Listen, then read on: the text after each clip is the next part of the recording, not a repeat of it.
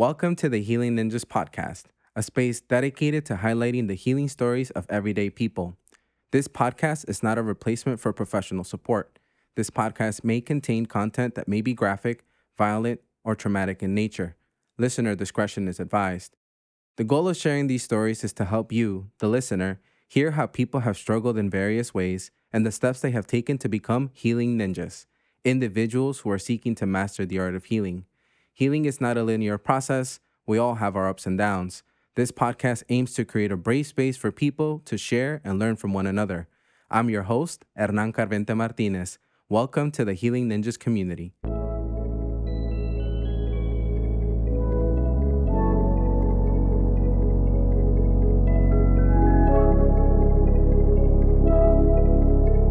Hey everyone, it's Hernan Carvente Martinez. I'm the host of the Healing Ninjas podcast. I am a social entrepreneur, a community organizer, and a prison abolitionist. At 16 years old, I went to prison for the crime of attempted murder.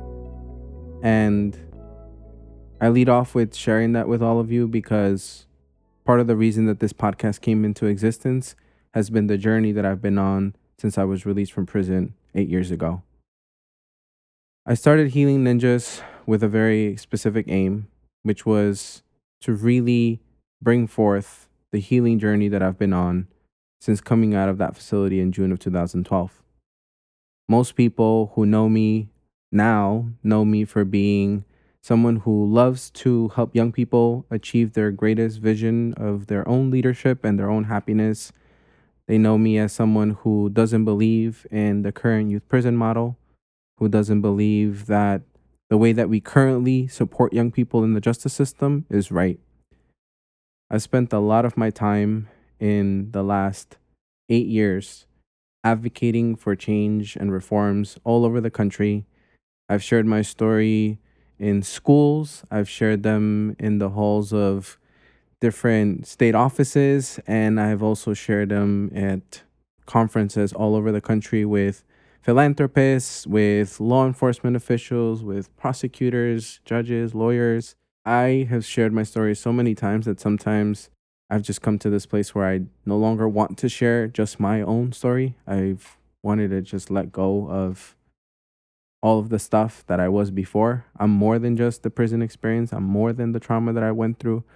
But all of this, the things that I went through shaped me. And when I started doing this work fresh out of prison, I had gone through so many changes that I never got a chance to process, that I never got a chance to talk about.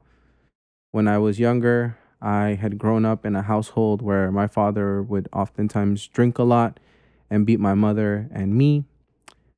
I grew up in Mexico from age 1 to 8 and went through all of that with my dad while at the same time being sexually molested by my neighbor down the block at some point. I never talked about that, never shared it, not even in the current work that I do, mostly because I just didn't feel like I could claim the role of a survivor in any space. And I just felt like I wasn't the right person to be out there saying that or sharing that. I held a lot of that experience. I held a lot of different experiences through most of my adolescence. And by the time I was 8 years old and I came back to the United States after my dad had crossed the border and ultimately invited my mom and me to later come, I came to the US not really knowing that I was an American citizen. I came to the US hopeful that it would be a better life, that I would have a different way of living because the conditions that I was in Mexico were really poor and oftentimes led to a lot of struggle, which I thought was the reason why my dad would be drinking. But turns out there was just history there, generations of history that I did not know about and did not process until now, age 28. But at the time, I actively thought that I could do something about it by drinking instead of my father drinking. I used to take those cups, take those beer bottles, take those different alcohol substances and just try to down them. I tried to drink them, and thought to myself, man, if I could drink these faster than my dad, then he won't get drunk and he won't beat me up and he won't beat up my mom and it'll be a good night.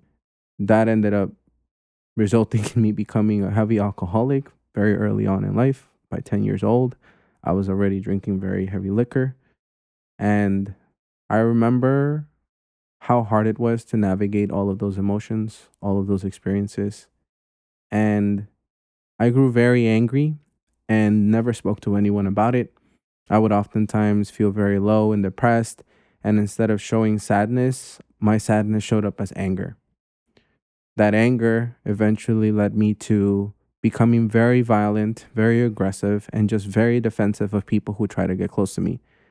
I was afraid for various reasons, obviously. My dad used to beat me all the time.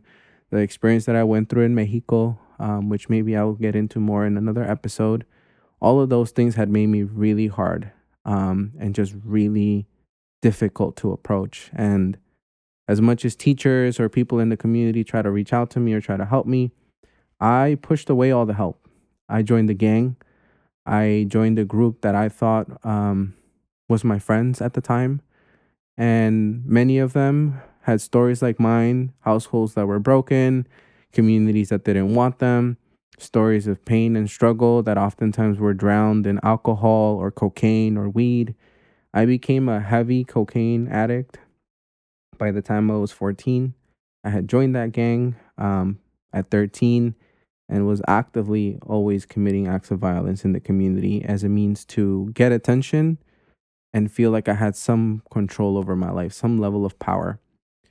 During that time, all I thought about was surviving. I wasn't thinking about really just trying to heal or go to school or do any of the things that were going to be helpful to me. I was just trying to survive. I was just trying to make it to the next day. And at 15 years old, I ended up getting the mother of my daughter, my now daughter, who is 11 years old, pregnant. And by that time, I was already gangbanging. I was a heavy alcohol user. I was snorting lines here and there from just parties and things that were happening around my way. And I kind of lost myself very quickly to all of that. I lost myself to the anger. I lost myself to this mentality that I just didn't care about my own life or those around me. And everyone demonized me during that time. I remember being thrown up against gates by police officers because I was oftentimes looked at as a bad apple or the bad kid or the gang member, and no one ever treated me as a young person who needed support at that time. Everyone treated me um, much like my dad and other people had done in my life, which was as someone who wasn't worthy of respect. And I try to earn that respect in the streets, which ultimately, after going through everything that I went through and having even the mother of my daughter, the news of being a father, none of those things saved me from eventually uh, grabbing a gun and shooting a rival gang member 3 times with the intention of taking his life away. I can tell you very directly right now that that experience shaped me in so many more ways than I can remember now. I am oftentimes trying to process what I was thinking at the time that led me to even grabbing that gun and pointing it at another person that looked like me, that was from the same neighborhood as me. And to this day, I'm still processing that. After committing that crime, I went to prison um, and went back and forth to prison, trying to figure out what the outcome was going to be. I was supposed to get 18 years for that crime. The crime happened 2 days before I turned 16. And those 2 days, I later learned, were the reason why I ended up in the juvenile justice system serving 6 years as opposed to 18 years. Now, I know that the experience of people who go to prison can vary based on the time that they spend in there. But in those 4 years, I saw a lot, survived a lot, and grew a lot in ways that the average young person doesn't really have to grow up to, because it shouldn't be a thing where people go to prison and that's the way they grow up very quickly in order for them to survive. While in prison, I met a man by the name of James McCain who helped me turn my life around. by offering a college course there, took the time to pursue my education and make all of these changes in my life that would better serve me, that would better help me. But while I was there, I saw my peers get beat up by staff. I saw staff actively harm my peers in a number of different ways, but I also saw my peers harm staff back.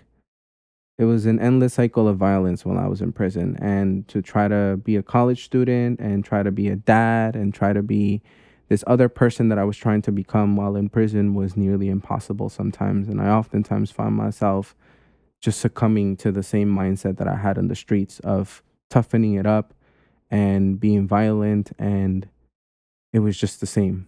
And so while in prison, I tried to do my best to bottle up a lot of the experience that I was going through. I tried my best to really just hide everything again. Growing up, I had hid a lot of things and I hid up all of these things again when I grew in prison and had no other way or no outlet to go out and do it. Every time I went to a session with a counselor in the facility, maybe a fight would break out that night. And everything that I had unpacked in one day, I automatically got something new that same day or that same night. I share this with all of you because that experience, having all of that happen to me growing up in the community, in the street, and eventually in prison, really set me on a path where I would struggle so much after my release. When I came out, I struggled with reentry. I operated from a mindset of survival. I jumped on every opportunity that I could, every job, everything that anyone could offer to me just to make the ends meet. I would take it.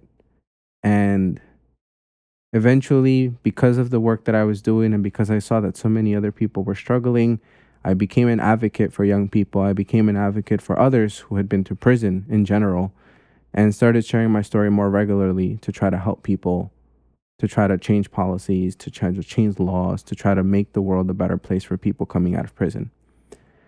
I eventually burnt out and I started making some tough decisions. I ended up leaving the mother of my daughter, a choice that to this day haunts me and actively have to think about what that felt like. I decided to focus very heavily on school and work despite going through so much. And I did not think about how much I had bottled up from all that time in prison, from the time that I had experienced in the gang to the move from Mexico to the US and some of the abuse that I experienced while I was young in Mexico. I held on to all of that.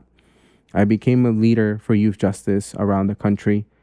People saw me as the aspiration of what a young person could achieve. And all of that while struggling with mental health. All of that while bottling up so many different emotions and ultimately coping in so many different ways that most people did not know about.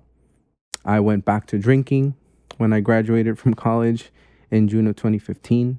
I went back to spending so much time in clubs and snorting cocaine again and going back into the same cycle that I thought I had escaped from. And it was all because I had so much unresolved trauma, so much unresolved pain. And all of that impacted my ability to have healthy relationships.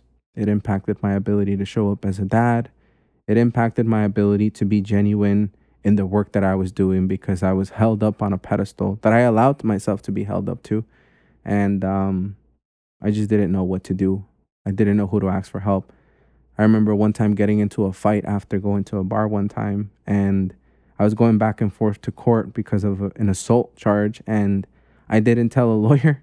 I had so many lawyer friends, and I just felt like I couldn't tell people that I was struggling because everyone held me up in such a high regard because of all the change that I had done in the visible part of my life, the part that everybody saw at every conference, at every speech. Eventually, personal life worked, and unresolved trauma led me to almost taking my life at the end of 2018. Before then, I had gone through 15 different therapists, had been diagnosed with bipolar 2 disorder, had attempted to try to go through 3 different kinds of medication, Lamictal, Latuda, Abilify, I fought with my mental health and really never asking for help because I felt like I was expected to be okay. I was expected to be the same aspirational young person that everybody wanted to look up to. And I tried so hard to find myself in the last 2 years, and trying to commit suicide was probably the lowest point in my life because I had given up on my vision for a world without prisons. I had given up on a vision for the kind of dad that I wanted to be. And I had given up on a vision of the kind of life that I wanted to live. I had essentially hit rock bottom and I did not know what to do. I remember jumping onto the train tracks and struggling so much with that decision as the train was approaching and closing my eyes and not knowing what was going to happen next. And all I hear was a loud sound and the train never hitting me. I hear a loud braking sound and realize that the train is quickly losing momentum before it ever hit me. I panicked, realizing that the train was inches away and had not touched me, and got out of the train station as quickly as I could, jumped out of the train tracks, back into the station. And 5 minutes later, my daughter called me and said, "Papi, are you going to come pick me up this weekend?" All of those experiences shaped me in ways that I cannot fully describe yet, because that was only about a year ago that some of these things have actively been things that I've been processing in therapy. I started going to therapy in June of last year and have been in sessions, literally 60 plus sessions. I've not missed a week except for one, and literally one last week. And I went sober from cocaine in July of 2019. I went sober from weed in September of 2019 and went sober from alcohol in November of 2019. I'm close to being a year sober in alcohol. And that for me is the biggest accomplishment of my life, beyond coming out of prison, beyond graduating from college, beyond everything else that I've gone through, because breaking the cycle of alcoholism in my family is probably one of the biggest generational accomplishments that I myself have been able to say that I was able to accomplish. So, why Healing Ninjas? When I started to think about the different reasons for why people were struggling in silence, I realized that it was because there were so many different spaces where people could plug into, and oftentimes were expected to show up in their most shiny, perfect version of themselves. And even social media wasn't helping. And I remember about a year ago feeling like I was just over it. I was over the perfectionism. I was over trying to be the model that everybody could look to. And I just started to really show up as my most authentic self. And I started saying to myself, man, I'm done being a coping ninja, which is what one of my mentors used to call me. I want to be a healing ninja. I want to be someone who is doing something to heal myself every day and be a part of a healing journey that I commit to being a part of every day. And Healing Ninjas, for me, was symbolic. The ninja was symbolic. I didn't want it to be about, someone's specific gender or ethnic background or just their story being connected to some particular identity. I wanted to focus specifically on the healing journey.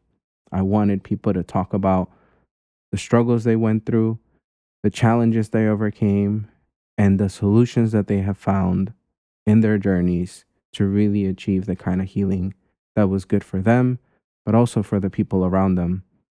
And hopefully taking some of those lessons and helping other people achieve healing of their own.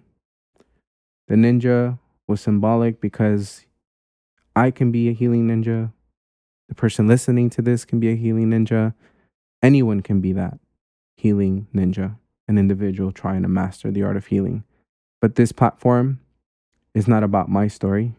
The story that I just shared is only one of many stories that I hope this platform is able to capture and share, but also support with building a bigger community where all of us can share our stories, our journeys, our ups and downs, and really be a part of a larger movement to help people heal from pain, from trauma, and from the different things that they are struggling through in silence, and know that they have a place where they can come to and speak and be vulnerable and honest and raw. That's what Healing Ninjas is about. It's about honoring the version of me at 10 years old that wanted to cry, that wanted to share all of this then, and could not do it. It's an honor of my inner child. It's an honor of my 11-year-old daughter. It's an honor of the pain and traumas that people experience, oftentimes carrying them into their adulthood and not having a space to be able to share that with the world. So, welcome to Healing Ninjas. And thank you for joining me and so many others who are going to share their stories on this journey and building this space for all of us. And just thank you so much for being willing to listen to this trailer episode and this story. And I hope you're going to subscribe after this to hear many more to come. Thank you so much.